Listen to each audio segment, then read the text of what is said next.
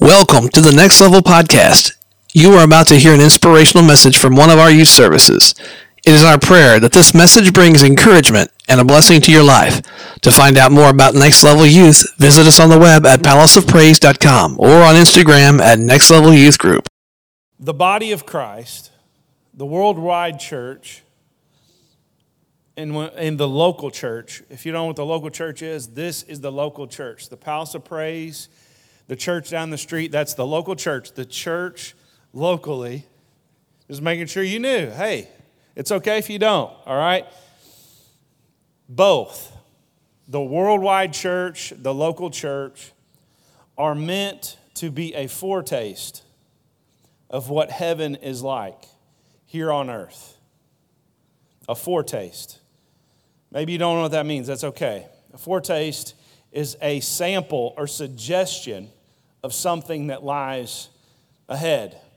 When someone walks into the church, it will never literally be like heaven on earth.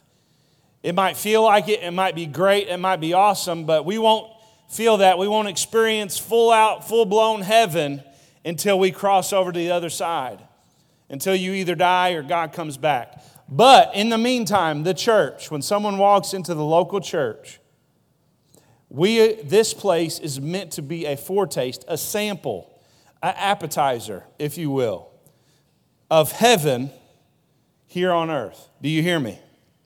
Are you with me? Are you sure? When people walk into the local church, and when people cross paths with us, when someone who is a member of the body of Christ, we are representatives of heaven here on earth. Are you hearing me? If you want to go read about what your life should look like if someone to experience someone who is like heaven on earth, someone who is close to Christ, someone who's walking with Him. If you want to read what your life should look like, write down. Go read Romans 12, 9 through 21 on your own. I was going to read it. I'm not. If you want to just see what a foretaste of heaven on earth is in the local church, read Acts 2, 42 through 47. Go read about that church. If you want to see more of what heaven on earth is like, a foretaste of it, we're going to get there in Ephesians 4, 1 through 6 here tonight.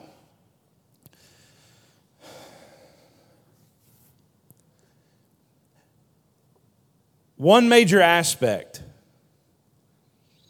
that cannot be overlooked when we're talking about the local church being a sample of heaven on earth is that we are to have unity among our diversity. Unity among our diversity. Let me explain. The body of Christ, the local church even, is meant to be diverse. Diverse meaning this.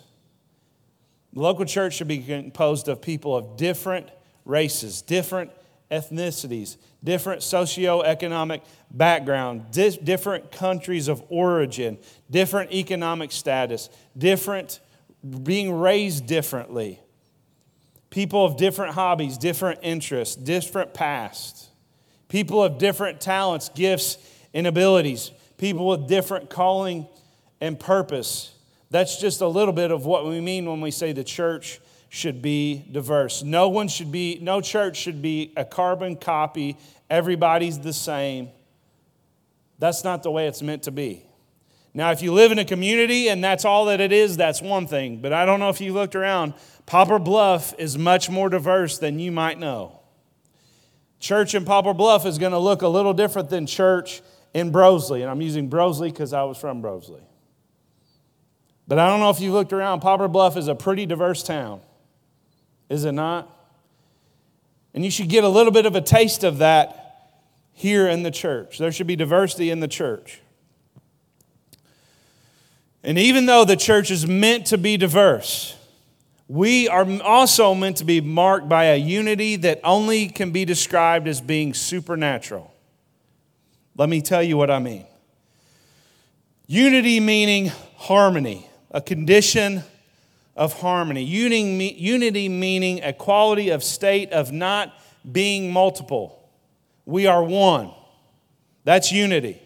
Supernatural meaning it is unable to be achieved by just human nature and willpower, but something supernatural, the power of the Holy Spirit, is the one who can bring about this unity we're talking about here on earth.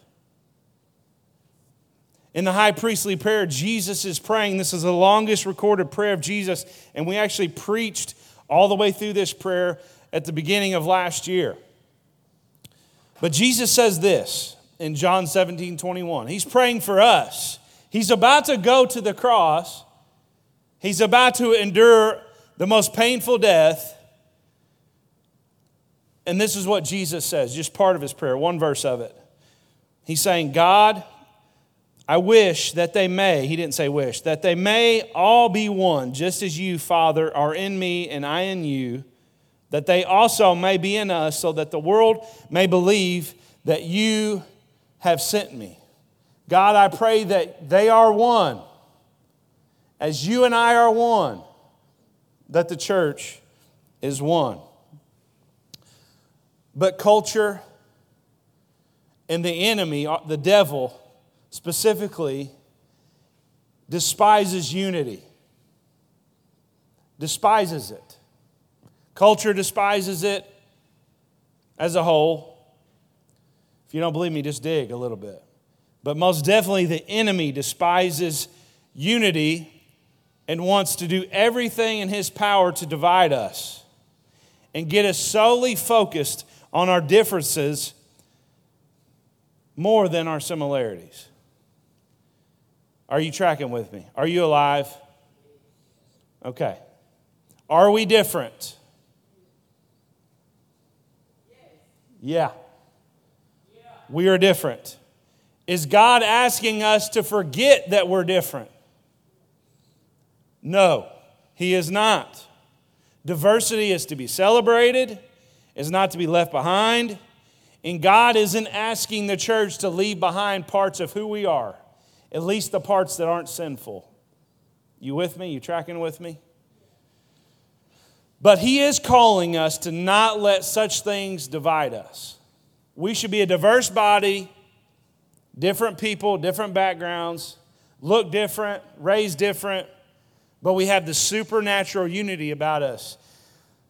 And when people see that, it's like seeing heaven on earth. I don't know if you knew this or not, but in heaven, we're not going to be divided by country. We're not going to be divided by race. We're not going to be divided at all. We're all going to coexist together as one. And the church is meant to be a foretaste of that. Are you tracking with me?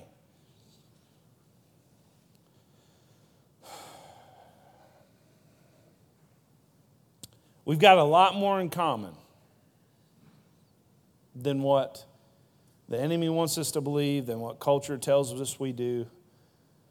Humans, although very different, are also pretty similar. It's amazing to me that I will go through a struggle in my life, a fight, and then someone will come along and they'll talk to me either as I'm going through what they are or after.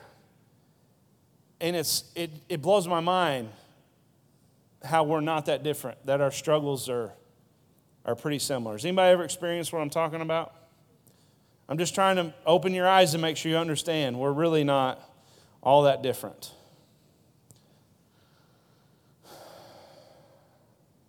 And in the church, we're meant to keep the main thing the main thing. And that's what unifies us. We have the same goal, the same ultimate mission, the same ultimate purpose here on earth. And tonight, I'm not here to preach to the world or the churches in the nation. I'm here to preach to you. I'm here to address us right here, right now. For one, nobody is flipping listen to me in Florida or New York or Afghanistan. Like, I'm preaching to you right here, right now. And so the question is this. This is the big question. And this is going to be a lot different tonight. And it is a fight I'm fighting right now, even just to communicate with you. It's a fight. It's been a fight all day long and all week long. The big question is this, is Next Level Youth, as we stand right here, right now, today, a unified body of believers? Are we? Are we a diverse group of people who are brought together by our pursuit of Christ and His kingdom? Are we marked by our unity, or are we divided? Are we letting our differences get between us?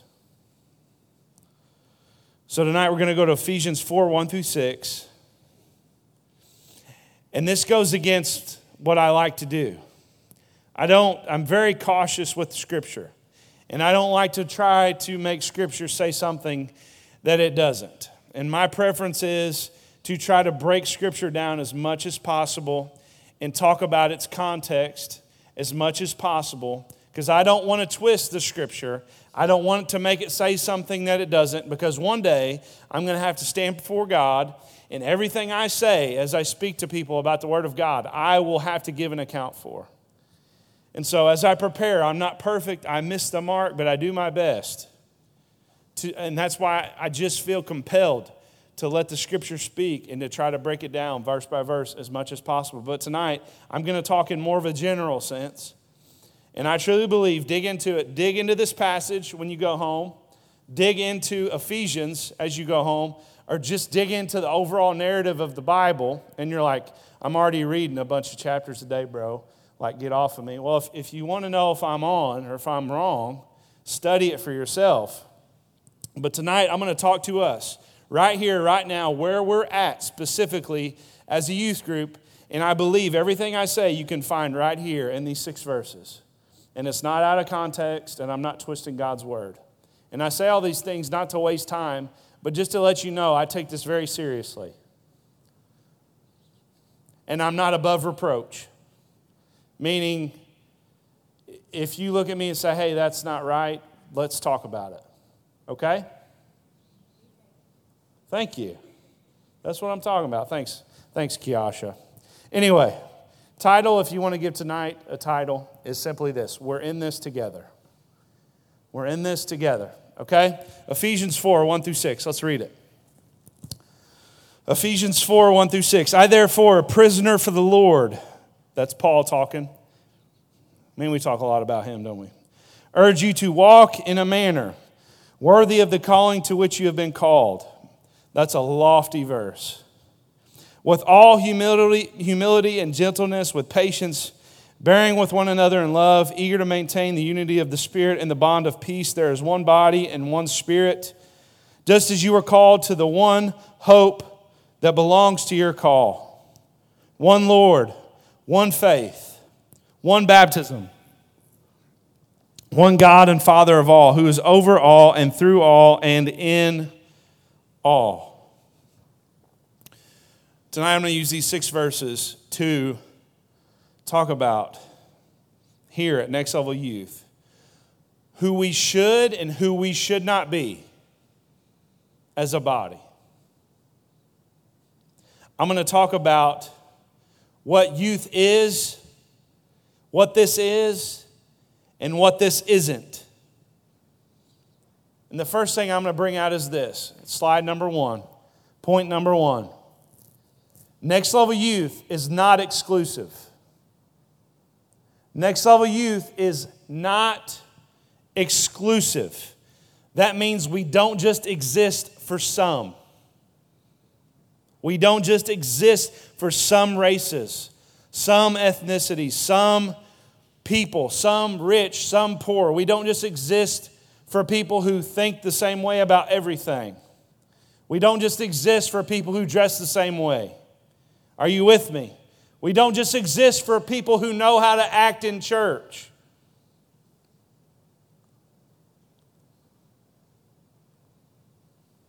We don't just exist for people who are raised in church. We exist for everyone. And everyone is welcome here. Although that is true, that everyone is welcome here, our ultimate goal, and we're not quiet about it, we're very vocal about it, is of course that our ultimate goal is for everyone to respond to the gospel, to respond to the call that Paul is writing about here in verse 1 of chapter 4, to respond to the call and live in light of the gospel that Paul breaks down in Ephesians 1 through 3 and in many other books of the Bible.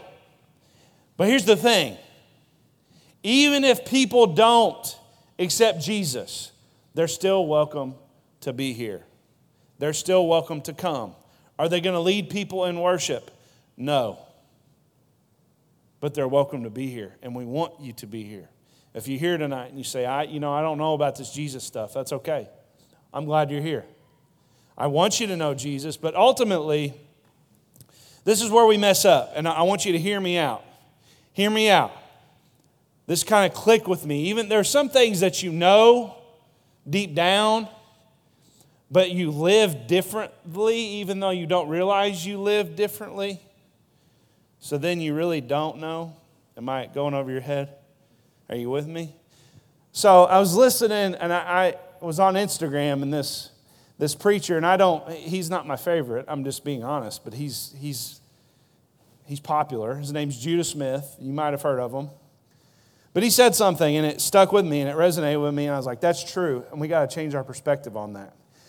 As a youth pastor, and as someone who's been in church a long time, how I communicate and what I would say my goal is, and I've said too many times, even though it's true, but hear me out, I'm getting somewhere, is that I want you to fall in love with God. That's what I want. That's what we push. That's what I feel like my job is we need to get people to fall in love with Jesus. We need to get people to fall in love with Jesus. But really, that's not how it works. Instead of convincing people that they need to fall in love with Jesus, we need to communicate, show, talk, speak, try to help convince people that Jesus loves them. But too often we get that flip-flopped. We're like, you just need to fall in love with God. It's like, no, you need to know that God loves you and experience that love. And then what we do is we respond to that love. It doesn't work the other way around. 1 John 4, 9 and 10. I'll prove it to you. And the book, the story of Scripture, is not man being in pursuit of God. It's God being in pursuit of man. Read it.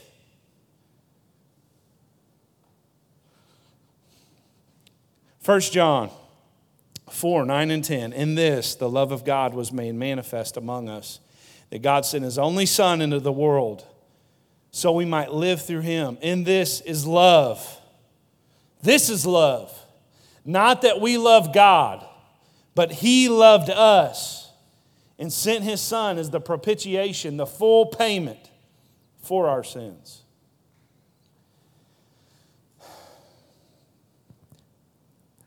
I don't know why this has been on my mind so much lately, but my wife has heard me talk about it a lot these past few weeks.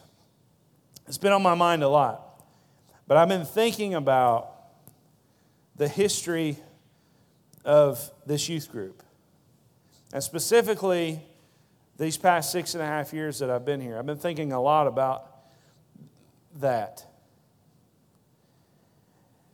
And if you were to look around today, the way we stand here today on February 16th of 2022 is a lot different. We look a lot different than we did 3 or 4 years ago. And some of you know what I'm talking about, and some of you have no clue. But back in the day, back a few years ago, I'm getting somewhere, so please just hang with me and hear my heart. We had a lot of students coming who didn't know Jesus, were not raised in church, had not the slightest idea, never even maybe been in a church. We had a lot of that. Their families didn't come here. And in the midst of those years, I heard a lot of scrutiny about it. And because things would happen, as do when a bunch of unchurched people come to youth group. We had fights, had people cussing, found vapes. I just keep going. Like, I got phone calls from the principal at the high school. It's like, dude, some of them kids you got coming, I wouldn't let them come to my church. He was a pastor. I had parents come to me concerned, say, I'm worried about my kid being at youth group. Like, I heard all that, and I dove into all that, and I prayed about all that. But in the midst of all that, it was like there were two groups of people, and you could see the divide. You could see it. Now, you can sit here and say, yeah, they didn't know Jesus. Yeah, no, duh. I understand that. But some of them ended up knowing Jesus. But there wasn't a lot of interaction between those two groups of people. And you can say, well, they didn't want to interact with the church kids. Well, I would argue that the church kids, and I throw quotes up as I say church kids, should have been the ones to interact with them. But instead, oftentimes what I heard and dealt with and observed was people had this mentality that these people that were coming and causing these problems were a hindrance.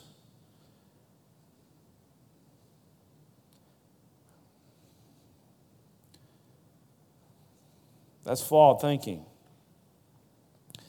And I had meetings, and I talked to parents, and this is not an attack on you. Hear my heart tonight. Hear my heart. I am not upset with you. I'm not angry with you. I'm not trying to condemn you. Hear my heartbeat. Hear where I'm getting at.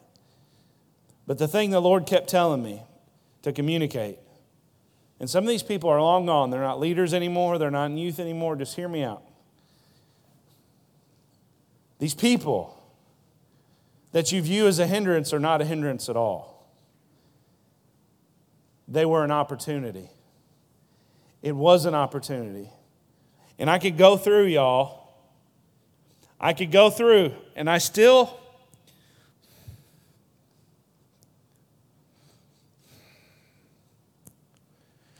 have all of the visitors' cards in my office. And I can look at them, and I counted them. There's like 700 of them. None of those people were a hindrance. It was an opportunity, and I just wondered, did we miss it? But ultimately, I know that they heard the gospel, and then I got a chance, along with others. I was not the only one. I was not the only one that didn't view them as a hindrance. Hear me clearly. But those students got to hear the gospel, and they got to be welcomed into a church when other churches across town, and I'm not dogging any of them, would kick them out and didn't want them. And there were times where I had to kick students out. Don't get me wrong. But that wasn't a hindrance. It was an opportunity. And as long as we view people of the world coming into our church and being a part of our youth group that we have going on as a hindrance instead of an opportunity, all we're going to get is people who are just like us. Now, this is tough to think this way, to preach this way, to try to get a youth group to think this way, because by the time that you get this, sometimes, then you leave and you move on, and I have to start instilling this into the next group of students. So it's pretty hard to see the fruit of this, and the fruit of the heartbeat of me, which I believe is the heartbeat of God. Now, I also know that there are times that people aren't ripe for the gospel, and those people will come and they will go. But just hear my heartbeat. Like, if they never feel at home here, they're not going to stay. And and I haven't even got to point 2 yet. I don't really care. But are we so just exclusive? wrong word, where it's just about us. And I'll say this, and I'm going to move on. I also want you to know that I understand that when you come here, you want this to be a safe place where you're not called out for your faith and your faith is built. And I want you to know there's a balance to all this. But just hear the heartbeat of what I'm trying to say is that when someone comes in here, they should be welcome. And no matter how unchurched they are, in quotes, they're not a hindrance to what God's doing. Do you hear me? This is not the old covenant, people. This is the new covenant. This is for everybody.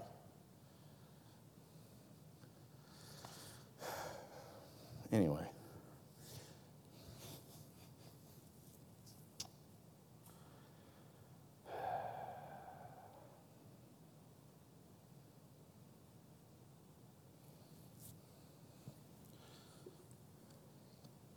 We have to believe that no one is too far gone. No one has sinned too much. No one is living in a life of darkness that light can't bust through and invade. No one is hopeless. Stop looking at people like they're hopeless.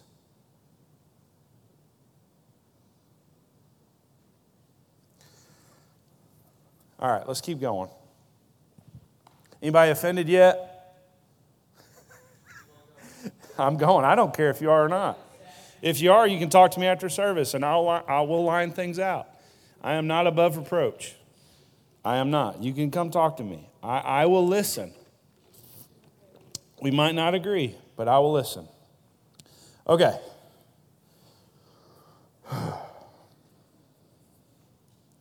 Is this okay? You know what? I don't care if it is. Number 2. Can you put up number 2 for me? Yes. This is a long one. Next level youth. None of us are perfect. We don't act like we are.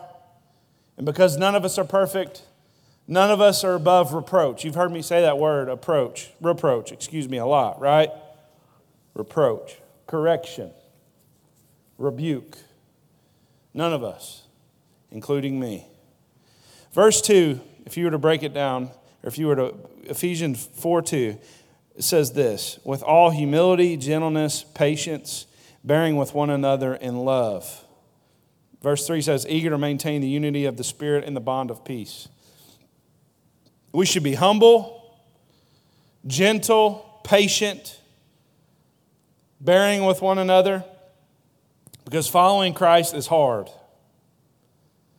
and we need each other. None of us have arrived,